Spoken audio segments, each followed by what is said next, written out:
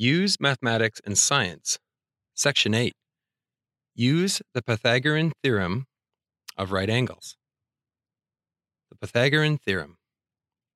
In mathematics, the Pythagorean theorem, or Pythagoras' theorem, is a statement about the sides of a right triangle.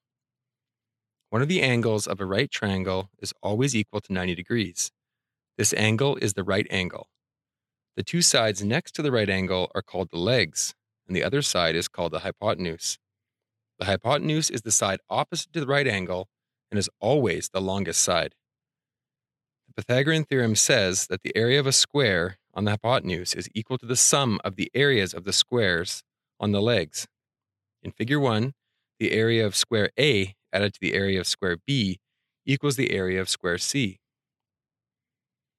If the length of the legs are A and B and the length of the hypotenuse is C, then A squared plus B squared equals C squared.